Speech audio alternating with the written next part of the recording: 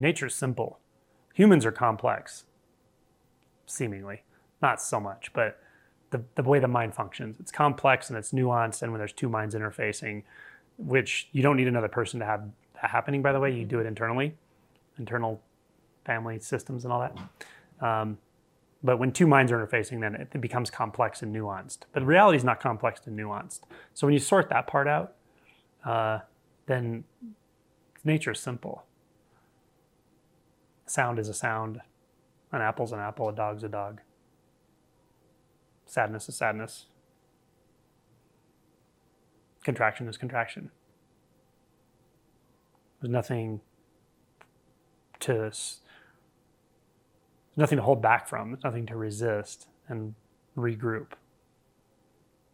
That was just seen to be the physical manifestation of mental activity, unnecessary mental activity, judgments, beliefs about yourself and others, and so forth.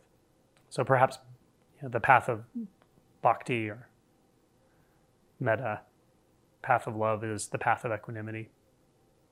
Some people really resonate, the occasional person, just so heart open, they really resonate with that very early on.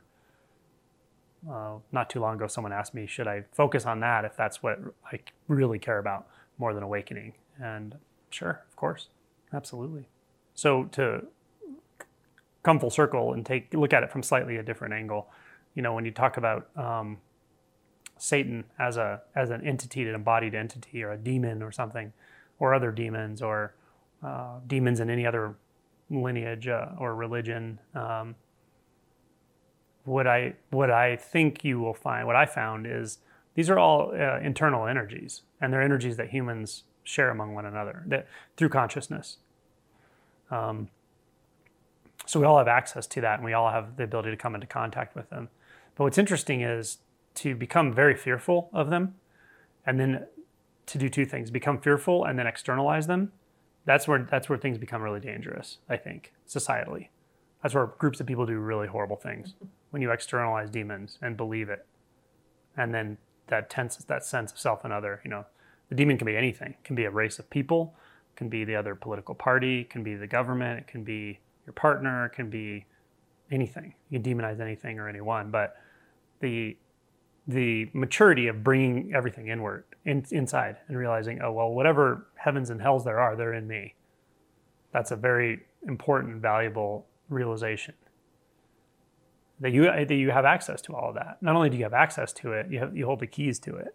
So that's why I say, when you come into contact with intense emotions, rage, intense jealousy, anger, intense fear, even grief that feels overwhelming, self-hatred, give yourself a lot of space to experience it. Really, even make time for it if you need to. Regard those energies with a certain reverence, with at the very least a respectful consideration. Because the fact that you're aware of them as such in your own consciousness means that they're not behind you, causing you to do things you're not even aware you're doing, harming people in ways you don't even know you're harming them.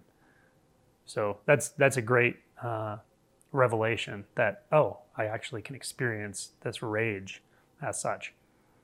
And just make space for it. Be willing to feel it. And at some point offer compassion.